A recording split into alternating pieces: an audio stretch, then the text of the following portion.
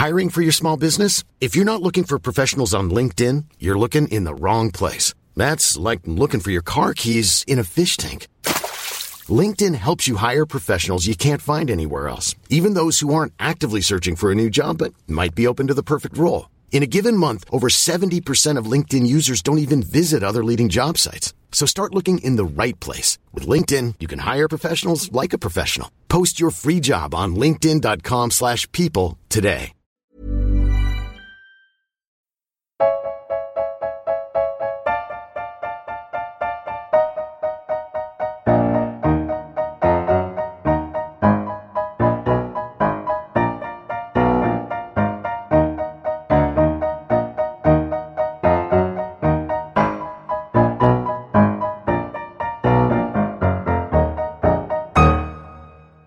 Welcome to Failed Critics. I'm Steve Norman, and I'm joined by three of the most wonderful film reviewers in amateur podcasting.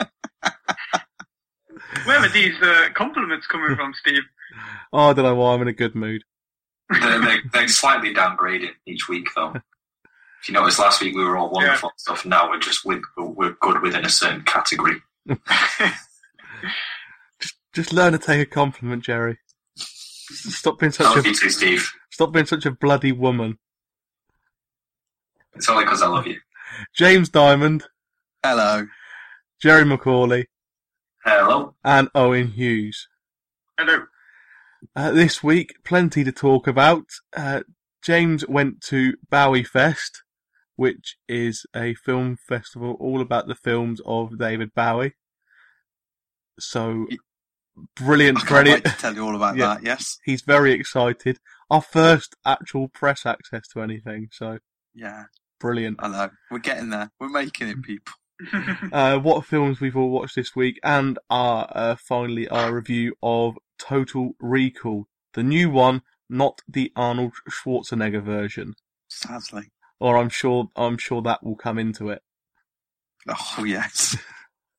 But best start off by sending our condolences to the family of Michael Clark Duncan, who we found out literally minutes before starting to record has passed away at the age of 54. Star of many films, Oscar nominated for The Green Mile, also in films like Armageddon, The Whole Nine Yards, Planet of the Apes, the one with Tim Burton's one. The Tim Burton one, the one that we forget ever happened, but he was in that as well. I don't know what film you're talking about, Steve. Yeah. Mark Wahlberg. Yeah. But yeah, that's just, Yeah, it's quite. Only 54, really sad. So yeah, thoughts with everyone involved. And now I was going to say he's brilliant in Green Mile. I know we very quickly talked about it before we started recording, but he is really, he's definitely deserving of his Oscar. Did he win the Oscar for Green Mile? Just nominated. Sure nominated, yeah, but... Yeah, it's definitely worth a nomination at least. If you haven't seen it, I'd say now is definitely the time to check it out and be all sad that he's no longer with us, because it's a great performance. Like I need any more reason to cry at a film. You know? And that's probably why I've avoided it up until now. I've been scared that I'll cry all the water out of my body, like a Chris Morris sketch. So but I will watch it because you've just told me how excellent it is, and I trust your opinion. And I feel it's the least I can do. I will undoubtedly watch Armageddon for about the 5 millionth time in tribute. Yes, and I can't think of a better tribute. Great film. I love Armageddon. I hate Michael Bay, but I love Armageddon. One good thing he's done is definitely Armageddon. Yeah, and Bad Boys. I like Bad Boys as well. Anyway, we got off the track. Yes. On to the quote quiz. Ooh. The scores I make it are Jerry 4, James 1, Owen 0, me 0. I'll get a point if none of you can get it, if you were wondering how I score points in this. So, I've gone for this week. You're the one that's gone from being a chartered accountant to Charlton Heston. I'm not a chartered accountant. Well, you look like one. I'm a lecturer. you're a twat. Oh, God.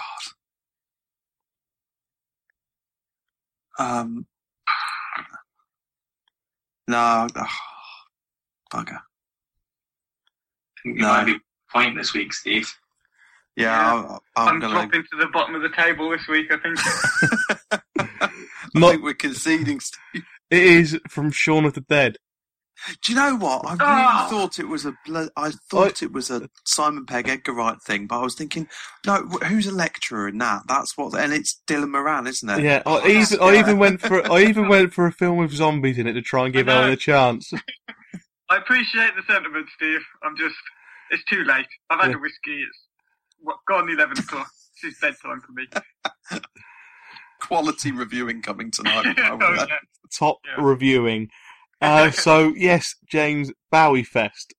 Yes. Or Bowie Fest. And I will, I'm going to start off, it's Bowie Fest, as us true Bowie fans. No, I just want to say, firstly, thank you to Ollie and Natasha, the co-curators of Bowie Fest, who very, very kindly allowed me to attend the whole thing. Did they approach you, or did you approach them? No, I don't think we're at that kind of level. Basically, I approached them and said, there's a film festival just all about David Bowie. Can I come for free, please? I've got this blog and this podcast. And they were like, yeah. So they were very welcoming and friendly. The ICA London, the Institute of Contemporary Arts, lovely staff, really well run event. If anyone's ever in London, just pop into the ICA. You can pop in for free and have a look at the exhibitions, but it's a lovely little cinema, I think it must be about 150 seat little screening room cinema. Really, really nice. Lovely venue. Perfect place really for Bowie Fest to take place. Obviously contemporary art. The man was always more than just a musician. He was an artist. Over the weekend I saw, I think, 9 films. It was a very, very intense weekend, actually. First day was very nice. Just the opening night, got to see Ziggy Stardust and the Spiders from Mars, a motion picture, which our keen-eared listeners will know I chose as one of my favourite ever documentaries for Triple Bill a couple of months back. And seeing it on the big screen is now as close as I've got to being there at that gig. I still need to invent my time machine purely to go back in time to that.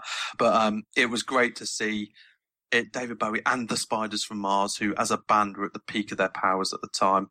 Mick Ronson, who was just such a genius on guitar and a real part of that sound. His kind of part in pushing glam rock has been underplayed. A lot of people talk about David Bowie, but Mick Ronson's arrangements and his guitar was a really big part of that sound. And his sister spoke before the screening because he died in the 90s. His sister spoke before the screening, spoke about him. One thing that fascinated me was at school he got up to grade 7 on his piano, and then before they went and recorded Hunky Dory, he went back to Hull and went back to the same old woman who taught him piano as a kid and finished his studies, basically. A bit like how you're like this, Steve. I see it how Luke in Return of the Jedi went back to Yoda to complete his studies there. That's the way I saw that. And he learned composition, and the first thing he ever arranged was Life on Mars, and that's one hell of a first arrangement. The second day was the most intense day of cinema I've ever had. I saw 4 films with about 10-15 minutes between each one. 3 of them were over 2 hours long, and there was some pretty dark themes there. The first one I saw was a film called Merry Christmas, Mr. Lawrence, which David Bowie himself said was his most credible performance. He plays a POW called Major Jack Selliers, and it's a film that focuses on the relationship between the British, primarily, captors and a Japanese prisoner of war camp and the officers involved there. Really interesting. It was a Japanese film filmed by a Japanese director, but it was mainly English language with some subtitles. Really interesting. It's the first appearance in an English language film of Takeshi Kitano, who has been in so many fantastic Japanese films since then. And also the it's got Tom Conti in. And Tom Conti's one of those actors that I've always been a little bit... I know who Tom Conti is. I remember him being Helen Baxendale's dad in Friends, for example. Like really... and in middle-class films where people argue about nonsense, kind of, in the 90s. But I hadn't really seen him properly act before. And he's fantastic in Merry Christmas. Obviously, David Bowie plays this Lawrence of Arabia-style rebellious prisoner, and it's a very interesting role. However, I think the heart of the film is Tom Conti and Takeshi Kitano playing opposite sides of this divide and these weird friendships almost that occur during times of war. But at the same time, Tom Conti gets beaten raw by Kitano, Captain Hara, I think it is. And at one point, Hara says to him, "I'd admire you more if you killed yourself." And there's a lot of this exploration of honour and the fact that the Japanese soldiers they'd rather die than be captured, but the English soldiers were saying, well, no, we want to escape and we want to fight you. Death is the coward's way out. So really, really interesting film. Beautifully shot and got a lovely soundtrack as well. And I know that Owen watched it kind of in the last few days as well. Yeah, well, when you posted your review on the blog, a few reviews, I thought, well, I'll go to Love Film, see what they've got free that's Bowie's Bowie's catalogue online, and this is one of those films. And I mean, it seems to be compared a lot to Bridge on the River Kwai, and I can see the comparisons because it's about this Japanese POW camp and it's the British soldiers and it's about the relationship. But what I thought was quite interesting was whereas Bridge on the River Kwai is about the different sides of that relationship, this really tries to delve a little bit more into the actual relationship between those two sides of that coin. So, that you mentioned with Tom Conti and Takeshi Kitano, it's their relationship really that glues the film together. Mm-hmm. I thought it was quite interesting, sort of psychological take on that side of war dramas that you don't normally get. But also, I thought Bowie, whatever we're going to call him, was he was quite good in it. It was an assured performance. He was very solid, and his relationship with his younger brother in the flashbacks really was where the characterization for his Celia or whatever his name was, Celia's character came from, and it was quite well handled. It was a decent film, much better than I was expecting, really. I know I shouldn't say that, but I wasn't expecting a lot from it, but it was quite good. Yeah, it's good. Those flashback scenes are quite interesting because all of a sudden you've got David Bowie playing a 17-year-old, and it does jolt a little bit because you go, oh, hang on, no, that's like 30-odd-year-old David Bowie there playing a schoolboy. That was a little bit odd, but I could see why they had to go down that route, kind of thing. But yeah, I went from that film about the despair and meditative nature of a POW camp. Then I watched The Man Who Fell to Earth, which I thought I liked more when I had seen it as a youngster. It's just not. It's not as good as I wanted it to be. I think The Man Who Fell to Earth. David Bowie plays Thomas Jerome Newton, who is an alien who comes to Earth to find water. Well, to basically get water and then build spacecraft to transfer water back to his home planet, which is dying. But he becomes seduced by human nature and paranoia, starts drinking, and eventually gets discovered by the government. So it's 2 hours, 20 minutes or something. Bowie is essentially playing himself in this, and it's quite interesting. Nick Rogue, who directed it, who also directed Mick Jagger in Performance, and directed Don't Look Now in the 70s as well. This is from 1976. He cast David Bowie in this after seeing David Bowie in Alan Yentov's Cracked Actor documentary, where David Bowie was a British rock star travelling by limousine across America because he doesn't like to fly, drinking milk constantly and taking loads of cocaine and being this really paranoid, delusional figure. And basically Nick Rogue looked at that and went, yeah, that's my alien. And Bowie's performance in this is fantastic. All the performances are brilliant, especially Rip Torn. Seeing a young Rip Torn that threw me completely because I only know Rip Torn as an old man, and seeing him being quite a young man full of vitality and thing, that was an interesting, and it made me realise he has actually been a very good actor.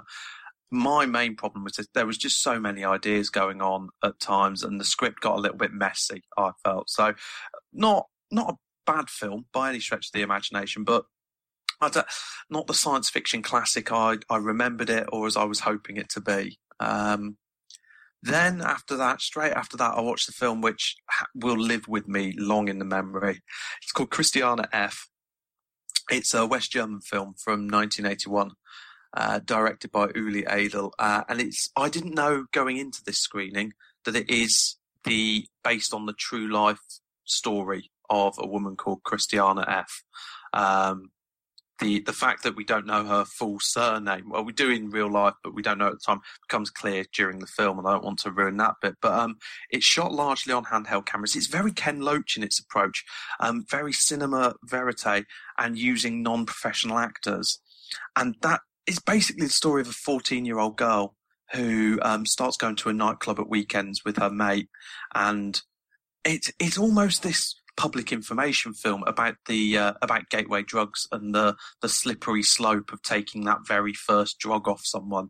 And in some ways, you think, well, yeah, it's very telegraphed and it's very public information. Basically, she takes this drug and then she takes the next drug and then she takes the next drug. Then before you know it, she's selling. She's in the sex trade and she's giving hand jobs to old men to score heroin for her 14-year-old boyfriend, who is also giving hand jobs to old men.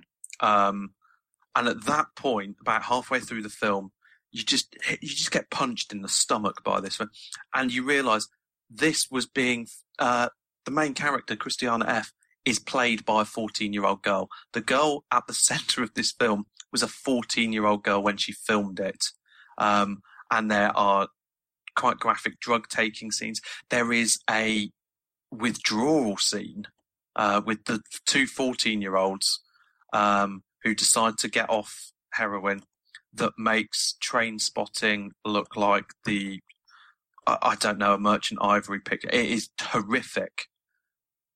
I really want everyone to see this film, but I also would never want to recommend it to anyone, if you see what I mean. It is brutal. Absolutely brutal. The reason it was part of Bowie Fest is it uses Bowie's Berlin era music as the soundtrack, and at one point, quite near the beginning of the film, Christiane F. goes to a David Bowie. She's obsessed with David Bowie. Goes to a David Bowie concert in West Berlin as well, and so you get some live concert footage of David Bowie performing station to station, But like halfway through, I noticed that all the great Bowie music had kind of stopped, and it was her descent into hell. Basically, there was less and less David Bowie music, and then she ends up selling all of her David Bowie records just to pay for like one shot. It's horrible. And like I say, it got under my skin. I had to leave as soon as it finished. I had to go outside and catch my breath. But it's an absolutely incredible piece of filmmaking. It is one of the most powerful films I've ever seen. So I want people to see it, but do not see it lightly. That would be my recommendation there. And then luckily I finished off with a 90-minute vampire film directed by Tony Scott that night, The Hunger. I don't know if anyone here has seen The Hunger. No, I'll take that as a no. It's Tony Scott's debut. It's very 80s, very schlocky. It opens with Bauhaus playing in a New York nightclub kind of thing.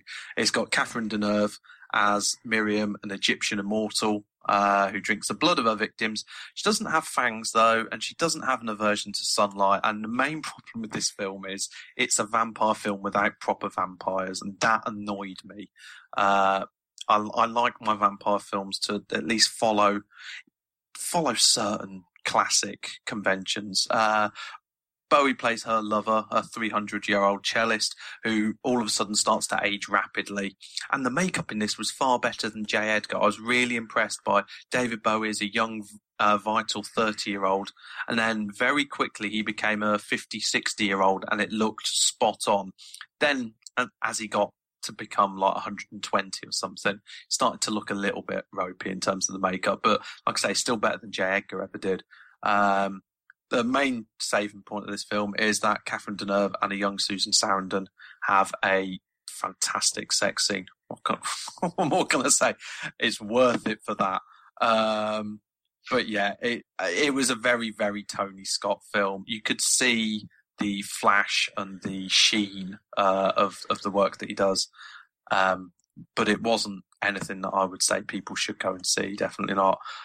So that was day 2. And then luckily day 3, the kind of day that I don't think Jerry would have enjoyed.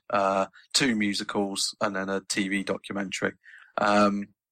First one what you're talking about. Sounds like my idea of heaven. The first one is Labyrinth. Okay. To many people, that's their experience of David Bowie, especially if they've not been introduced to the music very much. But if you mention David Bowie to people, they do think Labyrinth. And I think for people of a certain age, and I'm old, 32 and all that, but a lot of the people at Bowie Fest were of the age where they saw Bowie do Starman on Top of the Pops in 1972, 1973. So obviously they're older than me. People my age, but Bowie in Labyrinth was that same kind of moment where you go, oh my God, this guy is just from another world. But at the same time, how many of you have seen Labyrinth out of quick interest? A long time ago. Yeah, same as Steve, ages ago. Okay, so it's a nice Jim Henson story. Loads of Jim Henson puppets in it. Scripted by one of the Pythons, Terry Jones. Okay.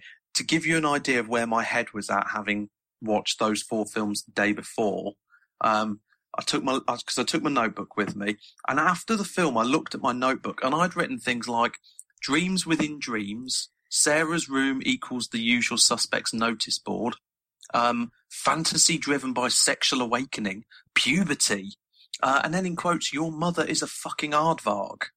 Which I'm sure I heard one of the characters say in the background of one of the scenes. And at one point I put 50 Shades. I've no idea what I meant by that. And also the 99%, because at one point Sarah, played by Jennifer Connelly, says, "It's not fair." And Bowie says, "You say that so often, I wonder what your basis for comparison is." Basically insinuating that she's grown up in privilege. And I thought, what am I doing here? This is just a great fun kids film with some brilliant songs. And at that point, I thought, right, I need to go for a drink after this before I go and see Absolute. But yeah, what's great about that? Basically, what you're saying is that watching lots of Bowie films makes your mind melt and makes you go a little bit mental.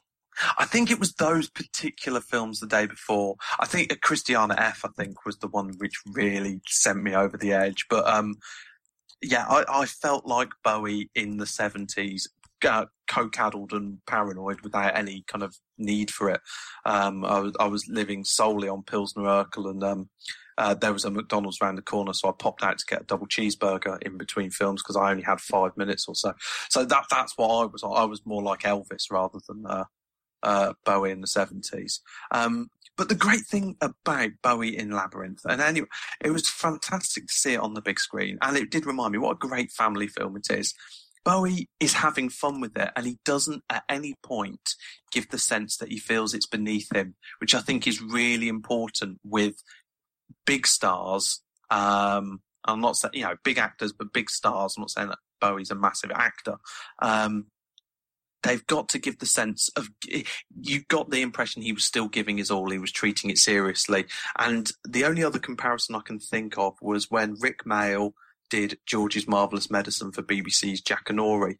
And there is this sense of an adult who is just engaging with a completely different audience and the different challenges and rewards that brings. So Bowie in Labyrinth is incredible. I will stand by that film and by that performance till the day I die.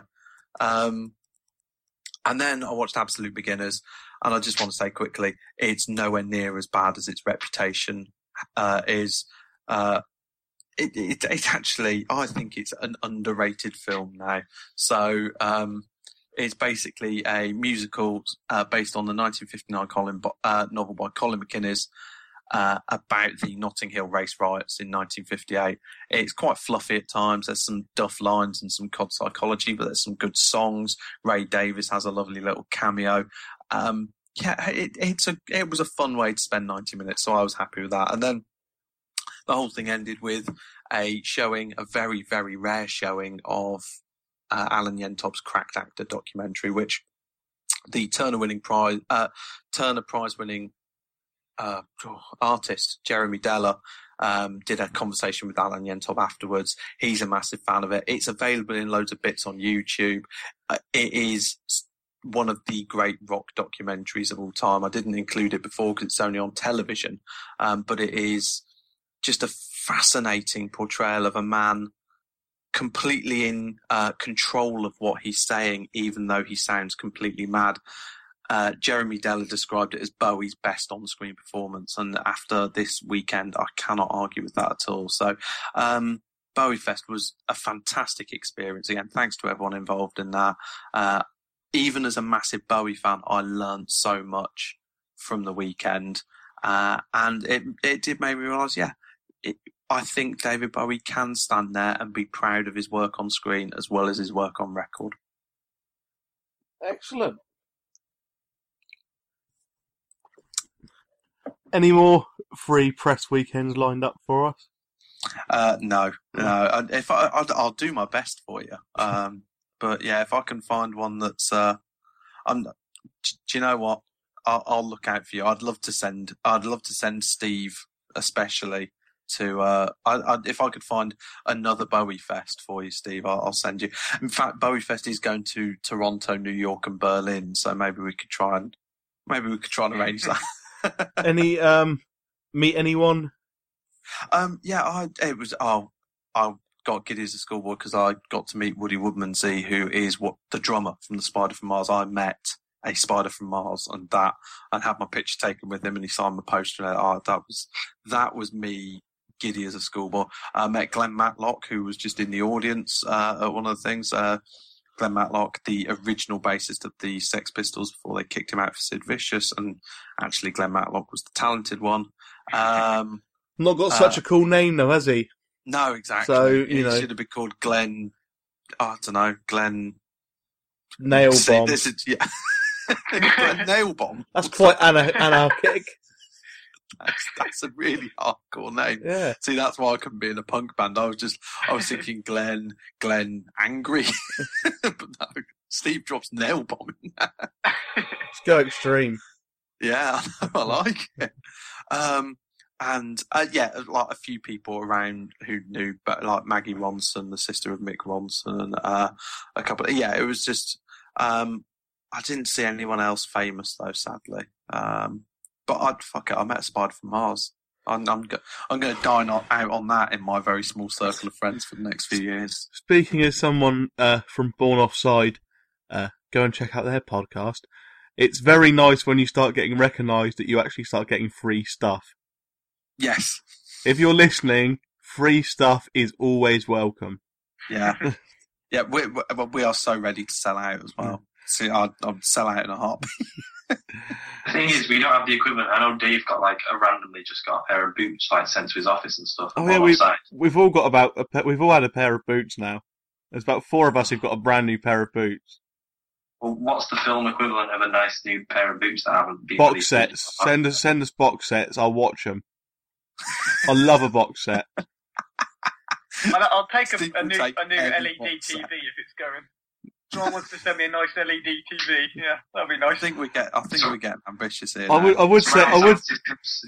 would say free Love Film memberships, but since I cancelled my membership with Love Film, I've probably stocked up about 8 months free membership with them.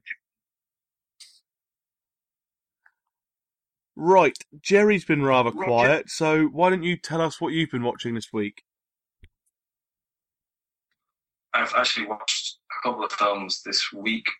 Well, I watched half of one before I ran out. So I'm in the middle of writing my master's dissertation, so ran out of time in my attempt to dodge my very highly accumulated sleep deprivation and watch a film called Dead Snow, which I'm sure Owen has seen. I have, yeah. Oh, I've got this ready to watch. I've got it downloaded onto my tablet. I've also I can't seen wait. it. Nazi Zombies, isn't it? It is indeed. Yeah. I've seen half of this ish before the lack of sleep caught up with me. So I need to watch the other half of this. But what I saw was very good. I'll save a full review of that till I've actually watched the whole thing. But Nazi Zombies is fucking cool. I mean, I've never heard of this before. I stumbled across it on Love Film and I was like, what? What is this? Nazi Zombies. I also like the fact that the tagline on the front is "Ein, zwei, die," which that I was hooked then. The film I actually sat through all of, just released on DVD and Blu-ray. Anybody at the studio wants to send me a copy today? Yes, it was out today. Yeah. I'll have another one to sell for profit. Thanks. While I'm giving you some free promotion. The Hunger Games I watched this week, which I have some reservations about. I'm not going to lie. I've seen Battle Royale, and I've heard this was kind of like Battle Royale for kids. Wasn't it based on a book? Yeah, it is. Yeah. Have you read the book? No, I haven't read the book. My girlfriend, however, has read all three of them recently, or she's finishing the third one at the moment. But we kind of held off watching it until she'd read the book. She wanted to read them first. And apparently it's quite a faithful adaptation. I believe James has read them as well. You can confirm this. No, what happened was I saw it in the cinema and then went and read the next two books purely because. So I haven't read the first book. I've seen the first film and then read the other two books because I actually did think, right, I want to find out what happens here. So it got me intrigued in that way, definitely. Yeah, well, I'll try and give a brief rundown.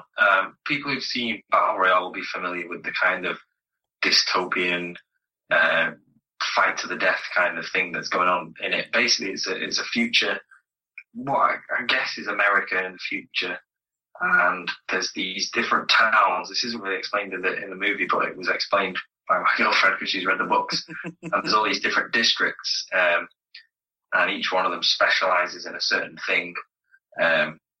And they're administered by the capital, which is a central thing, where there's a sort of wealthy elite who run everything and subjugate the rest of the population. And, everyone lives in sort of semi-medieval kind of conditions in these districts. The way that the film's going for is really, they're sort of back, she's hunting with a bow and arrow and it's really backwards. And the capital is really futuristic and modern. Everyone's rich as fuck and they have bright green hair and crazy purple clothes and all sorts of crazy stuff going on. There's a real contrast, and I really liked the aesthetic on it, actually, the capital, the sort of bright vividness of it compared to the dull, real grey tones of the district. What happens is, in order to give retribution for some kind of rebellion, which, again, wasn't very well explained, but I had explained to me, there was a rebellion in the past, and in order to exact revenge upon the population, the capital hold these things called the Hunger Games every year, which is where 2 children from each district are randomly selected, and then they are all pitted against. They're given a bit of training, and then they're all pitted against each other in a fight to the death. And the last one standing gets to, live a life of luxury and everything, and bring glory to their district. And it's all televised, massively televised. There's a real sort of anti-authoritarian social criticism vein running in, there's criticism of mass media and sort of reality television, as well as a criticism of capitalism and the financial elite ruling things and where it could end up, which I must say I sort of played to my sympathies. I don't know about Jamie, whether he found it I'm a massive lefty as well. So, it was good in that sense for me. Maybe if you live in the home counties and you like your money a bit more, you might find it a bit more, look at all these poor people running around. I'm glad they're killing each other. But for me, the social criticism. I really hope there's none of those people listening to this podcast. I just want to make that clear. And basically, it's a fight to the death. It's kids. They're between 12 and 16. So going into it, I was thinking, this is a film marketed at kids. How are they going to do this sort of brutal murder thing when actually it's a kids' film and they're kids themselves? Actually, it was done really well. Jennifer Lawrence played the main character. She was really good. She actually grew. I think as the film went on, she grew into the role as well. I think she got better. It was just, if you've seen Battle Royale, it was all very familiar. I must say that was a bit of a criticism for me. If you've seen Battle Royale, the whole thing is very sort of, there's nothing new about it. However, I think most of the people who went to see this at the cinema and you'll buy it on DVD probably haven't seen Battle Royale, which, let's face it, not much of the population watches Japanese films. So it was probably a very new experience for most people, and visually it's a lot more striking than Battle Royale was. I must say, they really go to town on the visual style. It's very involving in the end. You get to know the different kids who are doing the Hunger Games, for want of a better word. And they portray the sort of reluctance and the fear, and not all of them are comfortable with what they're doing, particularly the two sort of protagonists from the district that we're following. I don't want to give too much away, but there are some twists and some emotional rendings which I'm sure made James cry. Actually, no, I do remember not crying at this one. Wow. Because that's how rare it is that I don't cry at a film. I remember when it doesn't happen. Well, that shocked me. I thought there would be a particular moment which was... I was pretty choked, I imagine, but yeah. But you mentioned about the differences between this and Battle Royale, and I think Battle Royale is the obvious comparison. Although, if you have a look at failcritics.com, I retweeted it earlier today. When this came out, I kind of reviewed it against lots of other films which pitted the general population against each other in fights to the death, including Death Race 2000, Series 7 The Contenders, and Arnie's Running Man as well. But what I did find, the difference between this and Battle Royale, because I watched them both in the same week, was there is you do get far more involved in the characters. In Battle Royale, there are just so many people there's someone getting killed every kind of few minutes in a variety of different gruesome ways, and it's great to watch in that sense. But I found watching Battle Royale, it was really difficult to get to the heart of characters' motivations and who they really were, and it was almost like at times watching a computer game rather than a film. And I do love Battle Royale.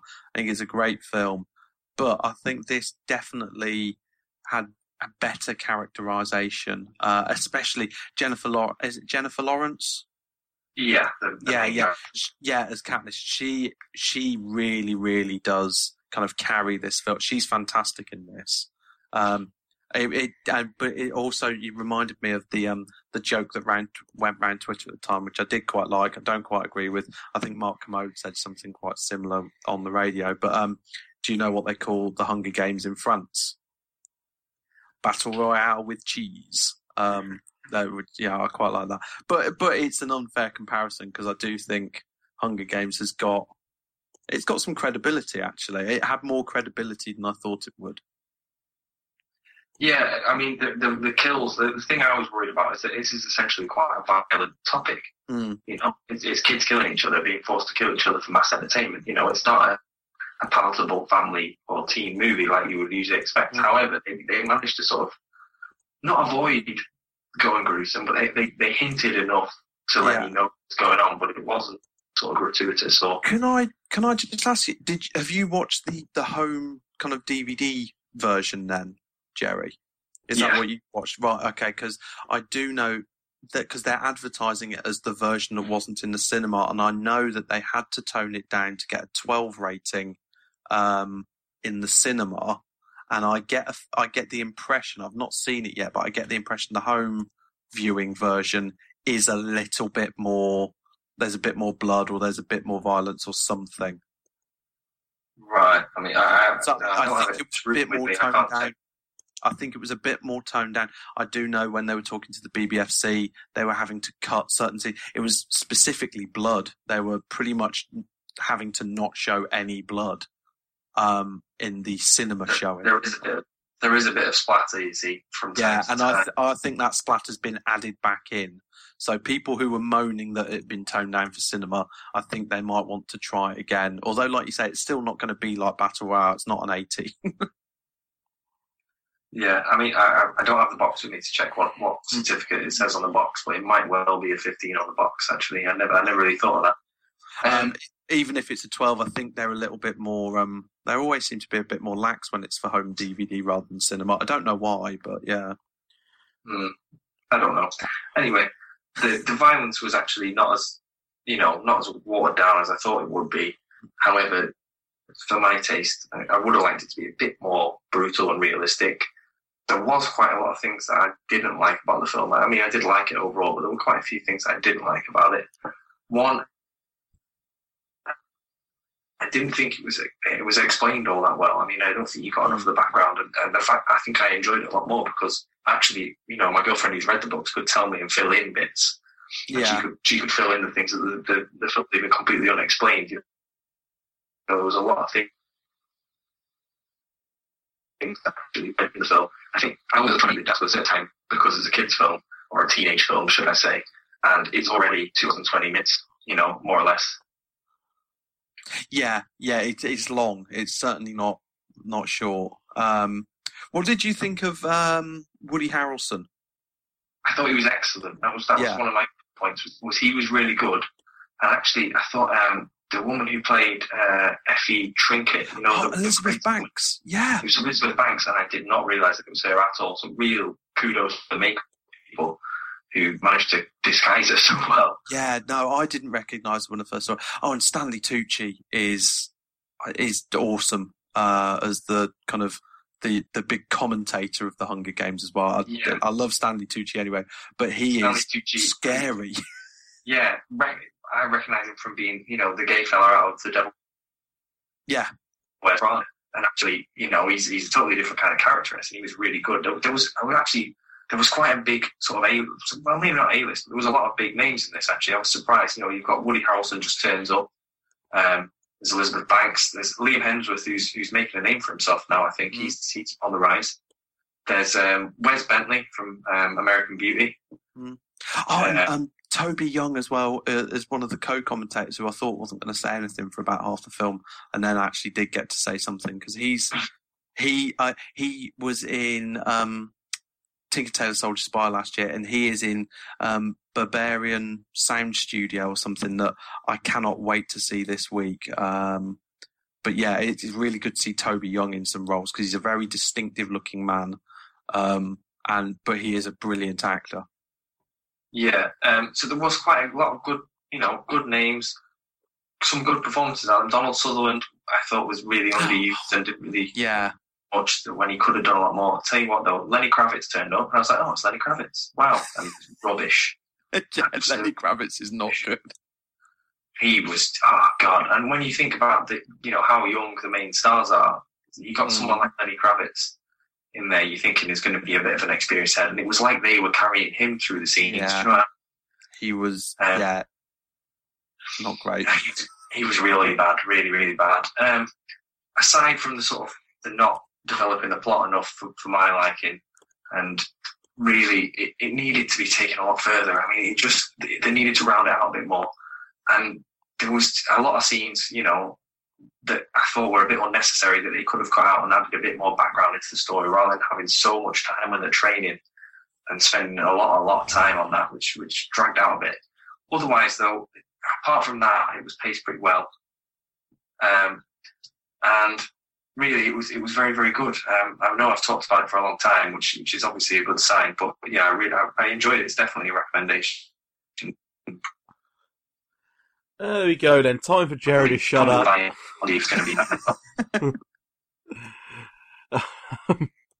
Right, let's go on to what I watched this week. I won't be long because it's not really worth taking up a lot of your time. But I was flicking through Netflix US, saw a film that sounded quite good called Very Bad Things, starring Jon Favreau, Cameron Diaz, Christian Slater, Jeremy Piven. Basically a group of guys go on a stag do to Vegas, end up killing the stripper / hooker by accident, and then the hotel security guard more deliberately, and they had to hide the bodies, and can the group stay together and keep all their alibis and stories straight, and can they handle it mentally? It starts off quite good, starts off a bit of fun. So, essentially, what starts off as an okay watchable film descends into what is terrible, boring, predictable and stupid, and it really turns out that the worst thing about very bad things is watching it. Hey, so it's a very bad film. Watching it was a very bad thing. Dear. And yeah, you might see it going through Netflix and think, yeah, I'll watch that because it's only about an hour and a half long, and it could be watchable at best. No, it's just keep away from it. I mean, it's probably one of the worst things that anybody involved in that film has ever done. Wow, that's quite impressive. Although it's impressive for Christian Slater though, because he was in the Uwe Boll film.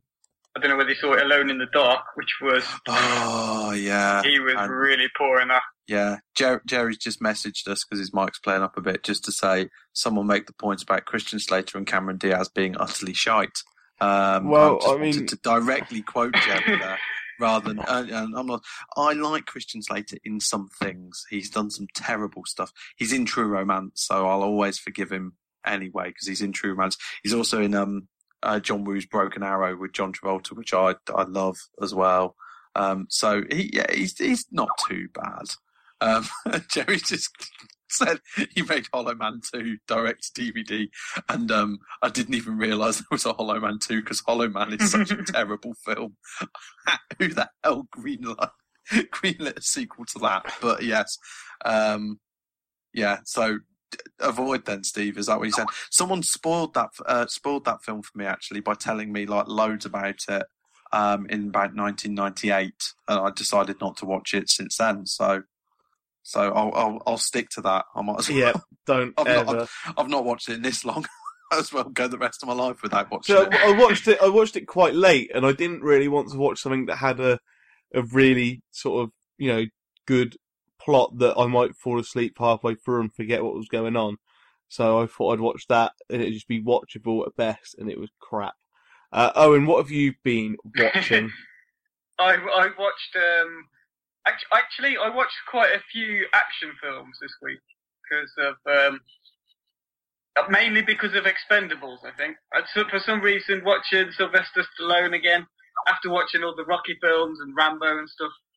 I ended up watching quite a lot of action films. But the particular one I'm going to talk about is Time Cop with Jean-Claude Van Damme. Yes. Because I hadn't seen it before. I watched Universal Soldier as well, and I was kind of, tossing them both up in the air and seeing which would land first to choose which one I was going to talk about. But I think Time Cop's got more interesting plot to it, so I'm going to go for Time Cop. If you haven't seen it and you like me about a week ago, it's essentially a story of Jean-Claude Van Damme, who is a security agent or kind of policeman for the government who polices stuff that happens in the past. He's a time traveller, basically. I mean, Steve's already lost it at this point. What is going on? Yeah, basically, I mean, the tagline to the film... get Steve a chart so we can understand it. Yeah, the tagline to the film is, they killed his wife 10 years ago, there's still time to save her. So, You can't do that! That's not the rules of time. Watch Doctor Who can't do that. You can't do that in time travel. You can't go back and stop things happening. It's not how it works. Well, Steve, that's what he's policing. He stops people going into the past and changing things. He's there to basically stop people from changing the past, which is why, even though it's 10 years later, he hasn't gone back and rescued his wife, because he's a good guy. At the end of the day, Jean-Claude Van Damme, he's a hero, he's a policeman, he's honest, he's, all for justice and all that kind of thing, so he hasn't messed up the past by bringing his wife back, but he's going back now to stop a guy from getting all the money that he wants to run a TV campaign to become president in the future. Because if you had the power to go back in time, that's obviously what you would do. But personally, anyway.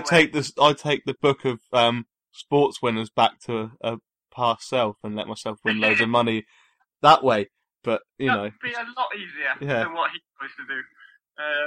But anyway, plot holes aside, as a sort of action film and sort of complete, well, it's kind of in the middle of my action film binge, really. It was a great film. It's it's just ludicrous and it's full of plot holes and all kind of problems and paradoxes you kind of expect from a film like this, where they haven't really put a lot of thought into the constructing this concept. But it's a good action film. Jean-Claude Van Damme is great in it. He's got a lot of charisma. I mean, he's just Jean-Claude Van Damme, really. He's got so much swagger that he carries through the whole film. Although the plot itself, at the heart of it, is quite a neat little story, really. It's not something that's so unfamiliar in so much as it's been about, this good cop who's trying to stop the crooked bad guy from doing bad things, and also dealing with the loss of his wife, kind of thing, which was brilliantly satirised recently in the Charlie Brooker programme, A Touch of Cloth. I don't know whether any of you saw it. I've got it to watch. I've taped it. I've not seen it yet. That was, I found that hilarious. It was kind of like Naked Gun, or that thing. It was brilliant. But anyway, that's the kind of thing that he's like. Is this honest cop? He's got a lot of problems, so it's quite familiar already, regardless of this flimsy time travel theme that they've worked into the story. But that's not a negative of the film.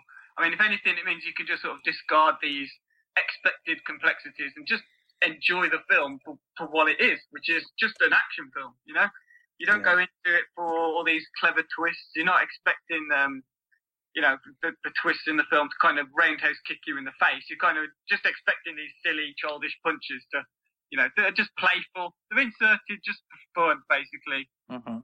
It is adapted from the comic book as well. I haven't read the comic book that it's based on. But I've been quite interested to read that just to see the comparison, whether that actually focuses more on the story. But it's just a fun film. It didn't really rely on Van Damme just being Van Damme through the whole film. It's not just a vehicle for Jean-Claude Van Damme. There is the plot there. There were some nice ideas inserted into it.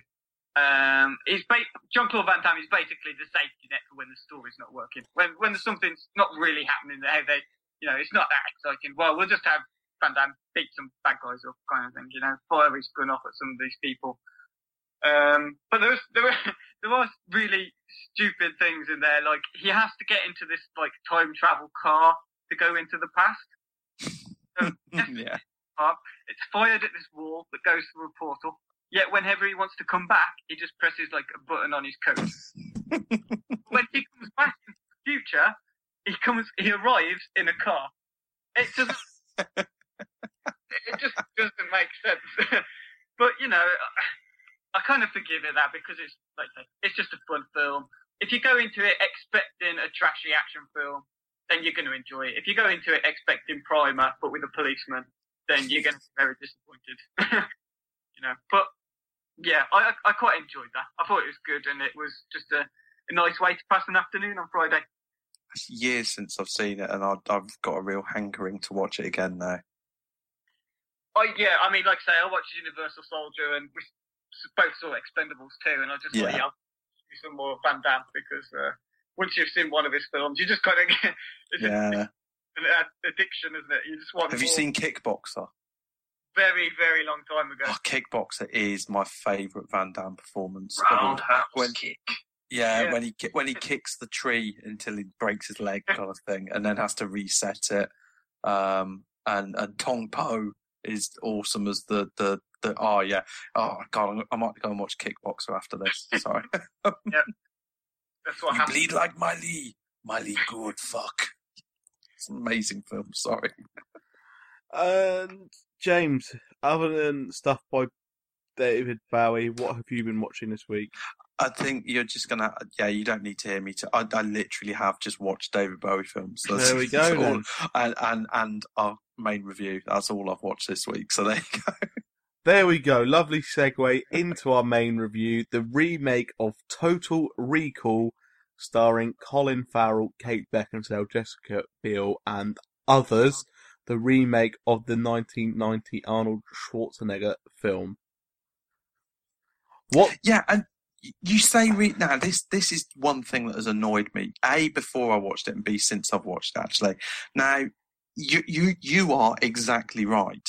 It is a remake of the Arnie film, but for months before and after they finished shooting and everything, the producers and the studio and stars tried to claim that it wasn't a remake of that film, but it was more they went back to the source material. You know, they tried to be all intellectual and go, no, we've gone back to the... And I'm sorry, it is not at all... Because I then went, on Friday afternoon, I went and got We Can Remember It Wholesale For You by Philip K. Dick out of the library, and this is nothing like that. And they've all the best bits in this that they've copied from Arnie's film. That's all I'm going to say to start off with. So it is definitely a remake. Do you know what I thought watching it?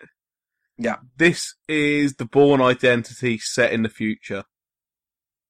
Yes, I got a lot of Bourne Identity out of this. Yeah, that is a massive... I got Bourne Identity and Minority Report as well. It just looked and felt like Minority Report.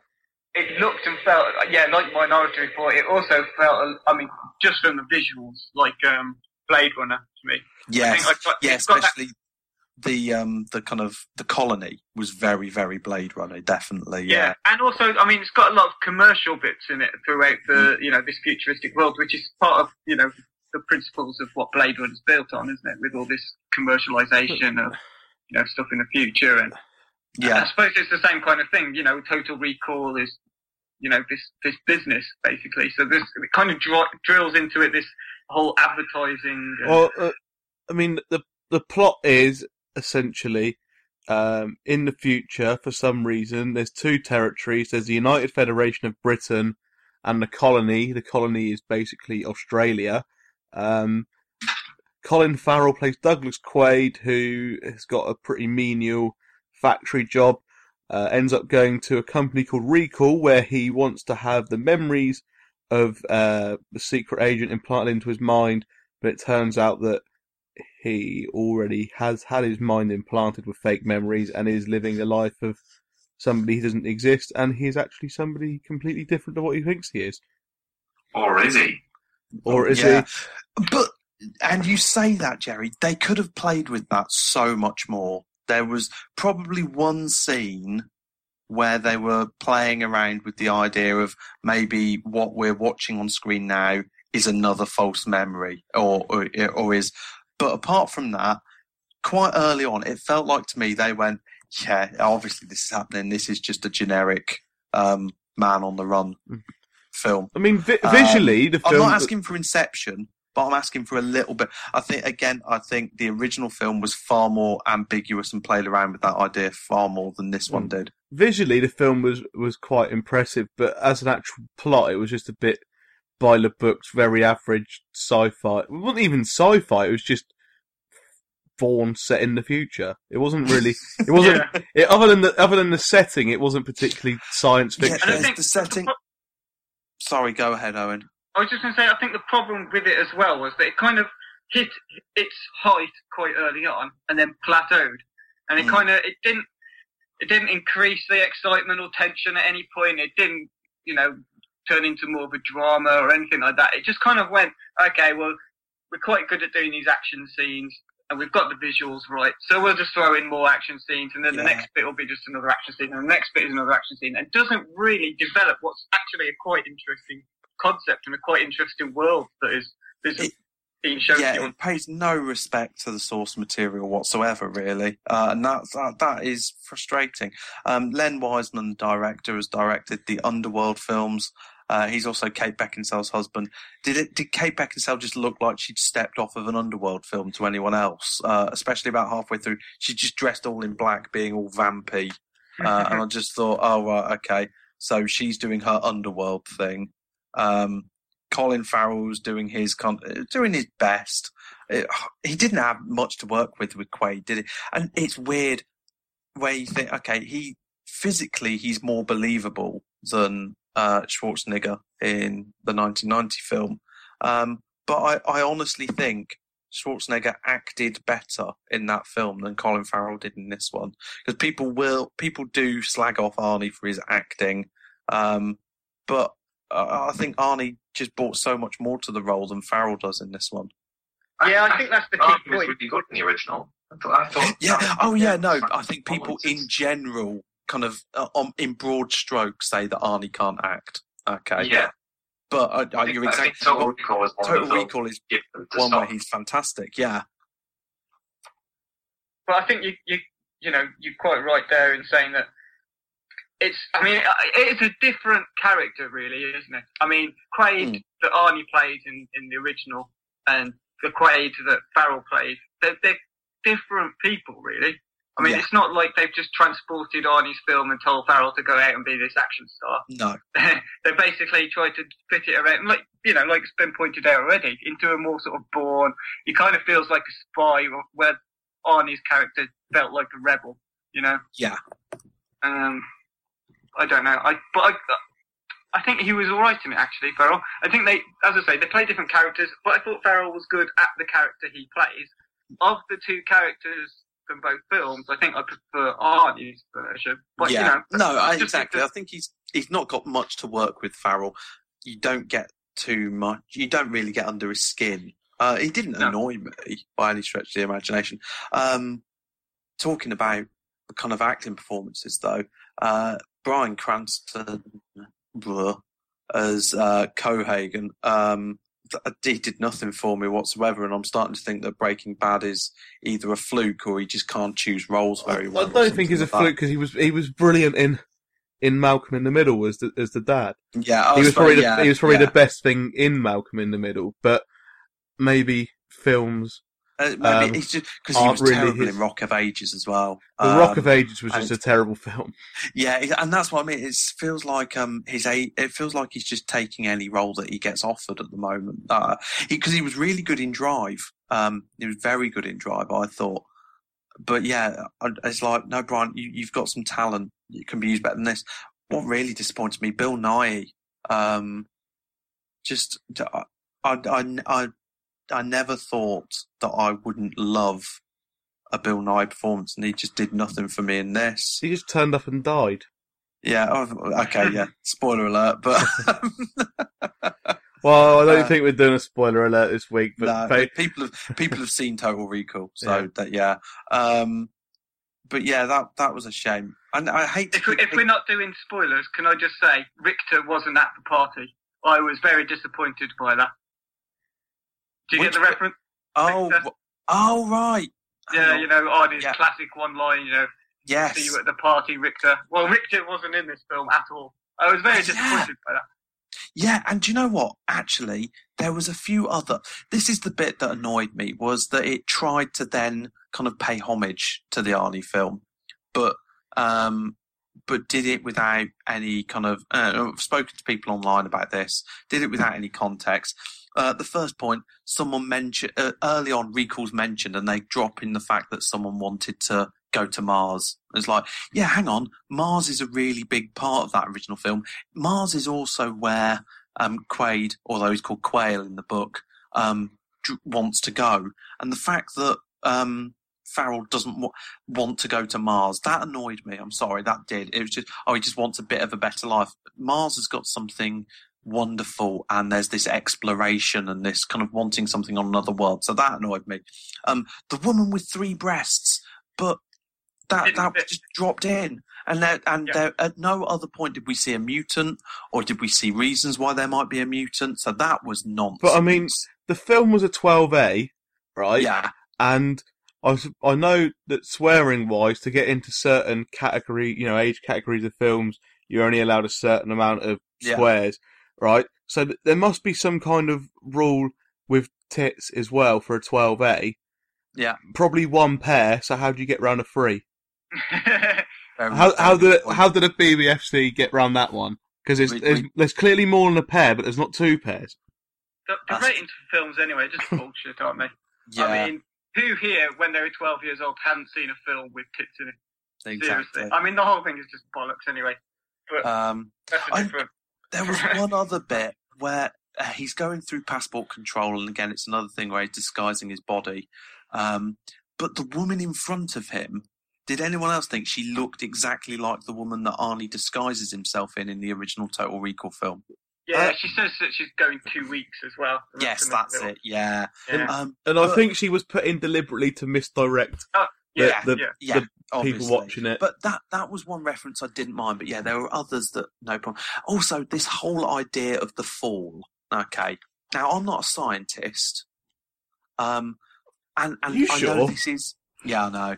I know this is science fiction, okay, but I find it really difficult to suspend my belief so much that okay, we've got a mode of transport that goes through the molten core of the Earth now. I don't think it did. It go through the core? Right at the beginning, it goes directly. It goes directly through the centre of the Earth, and there was a bit where it gets a bit hot outside. And the fact that the gravity flip is because there shouldn't be much gravity, but. I'm sorry. We built through the molten core of the Earth a lift shaft. What? That was nonsense. Is it? Is it worse than 2012 and the neutrinos mutating? No, it's not worse than that. That is one of the worst concepts of any sci-fi film. I quite liked the idea of the fall. I thought it was quite nice that they attempted to take it away from just going to Mars and do something different. I don't think it worked as well. Well, it's kind of appreciate them trying to put their own identity on it, and the whole, having the fall that moves between the colony and the Federation. I think it was an interesting idea. With, whether you agree it works or it doesn't work is up to your own perceptions, I guess. But the other thing that really annoyed me was the fact that it was set in London. Loads of it, and it was they kind of forgot that it was, and then they just crowbarred a shot of Big Ben in at one point and stuff. Oh, by the way, it's London. But I could not get my head around the fact that there's been chemical warfare, okay, and loads of the world has been destroyed apart from basically what looks like Britain and Australia. Okay, so there's this open city. At no point does it look like this city's under a bubble or anything like that. But to get to the secret base, they go to the secret base of the rebels. They take a tube, and they're still in London. But that made no sense to me whatsoever. It's like, oh, hang on, there's all this rich prosperity and people living fine, and then literally a tube ride away, you've got to wear a mask because it's uninhabitable there. That looked stupid to me. I don't know if anyone else was as picky as I was about that. Yeah, I mean, it was it's full of a lot of plot holes. And whilst we're on the subject of plot holes, can I just say, if you're going to have rebels in a film, can you just kind of make it clear what they're actually rebelling against? Can you not just assume that we think, oh, well, they're just living in this slum, so that means they're rebelling against everyone on the other side? Because there was no, well, they're the rebels of what? They're freedom fighters for who? What are they doing exactly? And it was only right at the end. I think it was mentioned very briefly at the beginning, and then kind of summed up at the end what they were actually rebelling for. Throughout the whole film, I got no sense of what's he actually doing. That's a really good point. Until there's kind of like invasion talk, you're right. You do end up thinking, well, yeah, there's of course people have to have menial. It was like they were the people were angry that some people had to have menial jobs, and that's just society. They were being paid for it. It seemed to me Colin, he might have wanted more from his life, Douglas Quaid, but he was hardly massively repressed by the looks of it. He had obviously he's a special case because he wasn't living the life that he thought he was, but at the same time, you're right, I didn't get that sense of them and us very much at all. The last thing I do just want to say is I thought the fight scenes were directed quite badly. I know a couple of occasions where there were fights either in, say, Quaid's apartment or especially in the lift. You never felt that claustrophobia. It never felt like they were fighting inside a lift. It felt like they were fighting on a big stage. and it was just badly shot. And it just goes to show, like when you compare it, and it's completely different, but there's no reason this film couldn't have made its fight scenes look as claustrophobic as they do in The Raid, for example, made for a lot less money with a much less experienced director. And I'm not saying it needed lots of like kung fu and stuff like that. All I'm saying is it should have been shot better so that it gave that sense of claustrophobia.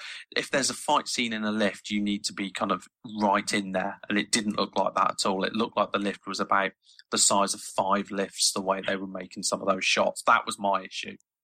Yeah, it was like they kept taking 3 of the sides of the lift off to get good camera angles in. Exactly. There was no sense of it being actually inside the lift. Yeah, that and that's don't have the fight in a lift then. If you, if you're not going to do that, don't know. But yeah, I think overall there were a few nice touches. There were some nice bits of technology, and I liked how they dealt with a few things, like the certain ways that Quaid was getting his memory back. The piano and stuff. There was some nice touches, but it was just let down overall by a really saggy storyline that didn't really go anywhere. And it's quite a forgettable film. Apart from today when I've been writing up my notes, I haven't thought about this film once since I went to see it. It's just really average. Yeah. It's not terrible, but just average. Not a lot happens. It's kind of just a by the books film about, with a sci-fi element to it. Yeah, definitely. It just felt like any generic, slightly futuristic sci-fi action film.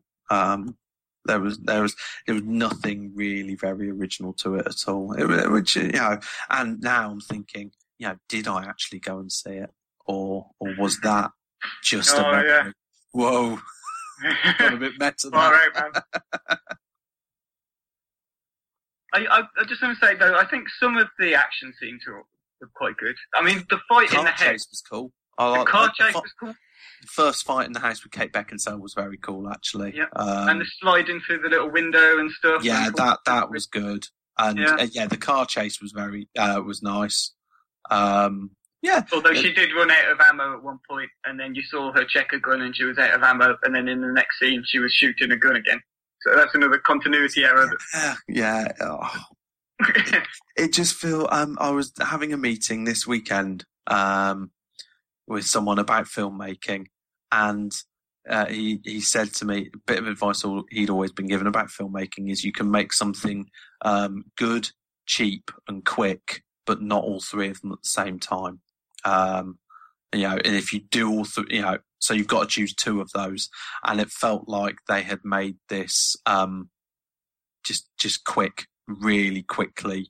I think they must have just blasted this film out, because you're right, there were a few kind of continuity errors like that where bits just didn't make sense. And it almost felt like they filmed it and then went, we'll sort it out in the edit. And then they realised they hadn't actually got the footage that they need, so they just stuck it together anyway. I'm not completely, going to rule out a film because it's got continuity errors in it anyway. I mean, the film I mentioned last week with Ed Wood was, it's one of the things he said, people don't care about that, they just want a good story, which is true. If it's a good enough story, you can overlook things like that. Exactly. Well, look at The Dark Knight Rises. I think we all enjoyed that. And then you look back and go, actually, that doesn't quite work. Oh, it got turned like pitch black within about 8 minutes of the stock exchange robbery and stuff like that. But there's so many things that I only noticed when I went back and either watched it a second time or talked to people about it that I didn't notice at the time because I was wrapped up in the film. And in this film, I was noticing these things because I wasn't wrapped up. So I think you're exactly right. Minor things I don't care about as long as the film's entertaining me. But as soon as it stops entertaining me, these things show up massively. Yeah.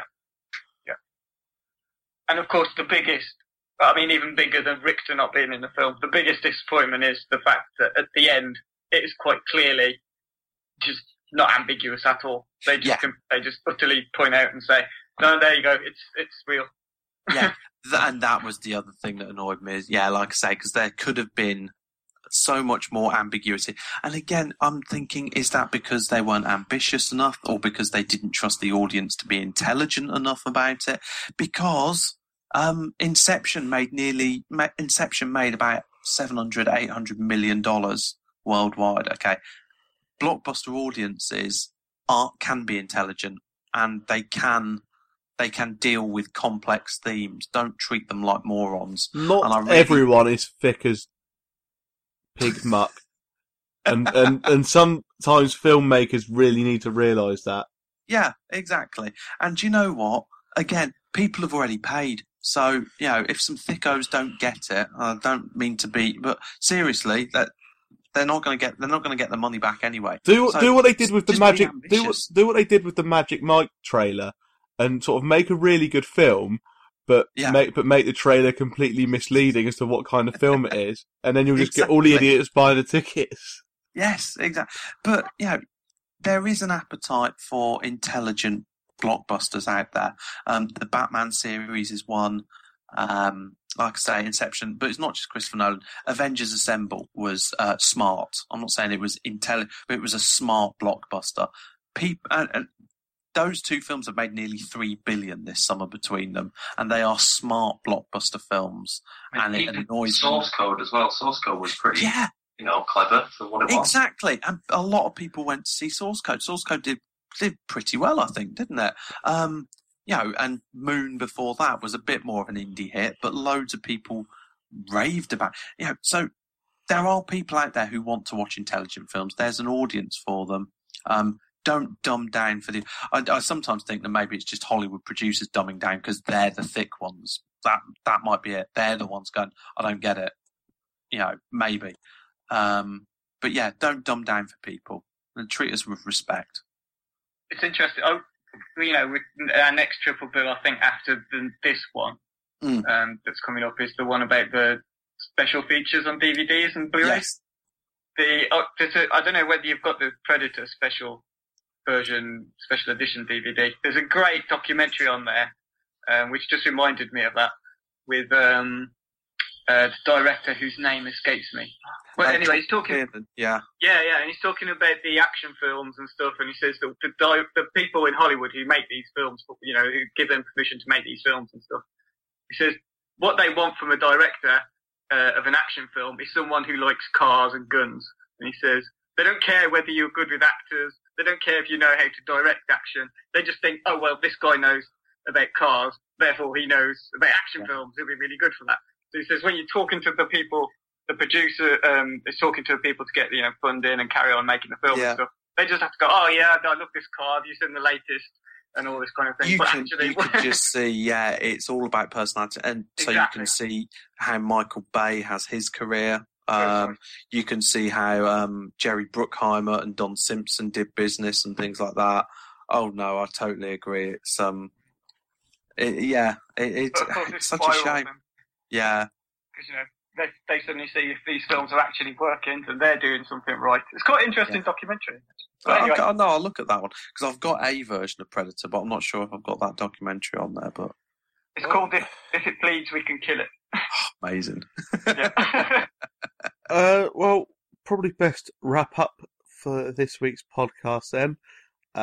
Next week we will be reviewing another remake. This time of Dredd, Judge Dredd. Although it's definitely not a remake of the last Judge Dredd film. This is properly going back to source material. It does look a little bit like a remake of The Raid, though. From the trailer. Although this has been my understanding is this has been in development for longer than The Raid was. So I think it's an unfortunate coincidence, which you quite often get, like when there were two. Armageddon and Deep Impact came out at the same time and stuff like that. But yeah, I am stupidly excited for Dredd 3D because although I've said that I don't read comic books on previous podcasts, I've remembered I did used to read Judge Dredd annuals from my school library when I was about 12, 13, and I remember the first Dredd film being so goddamn awful. I'm really, really excited for Dredd 3D. I'm actually going to go watch it in 3D as well. I'm going to give 3D one more chance. There we go. Triple bill will be up from last week, but we didn't put it up because of technical issues. Yes. That's a lie. It wasn't technical issues at all. We were technically confused. Yeah.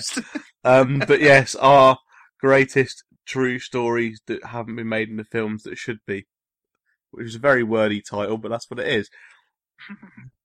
So that'll be going up on Friday. Yes. So thanks to Jerry, James, Owen. Thanks to myself. I keep having to say that, but I deserve it.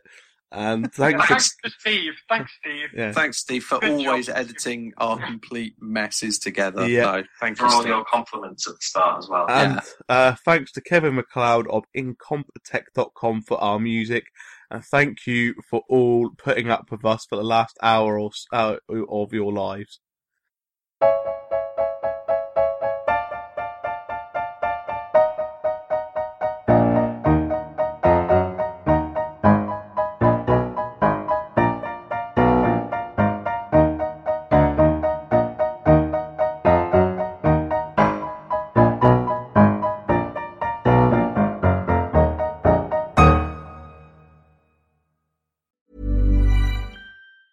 Hi, I'm Daniel, founder of Pretty Litter. Did you know cats tend to hide symptoms of sickness and pain? I learned this the hard way after losing my cat, Gingy. So I created Pretty Litter, a health monitoring litter that helps detect early signs of illness by changing colors, saving you money and potentially your cat's life. Pretty Litter is veterinarian developed, and it's the easiest way to keep tabs on your fur baby's health right at home. Go to prettylitter.com and use code ACAST for 20% off your first order and a free cat toy. Terms and conditions apply. See site for details.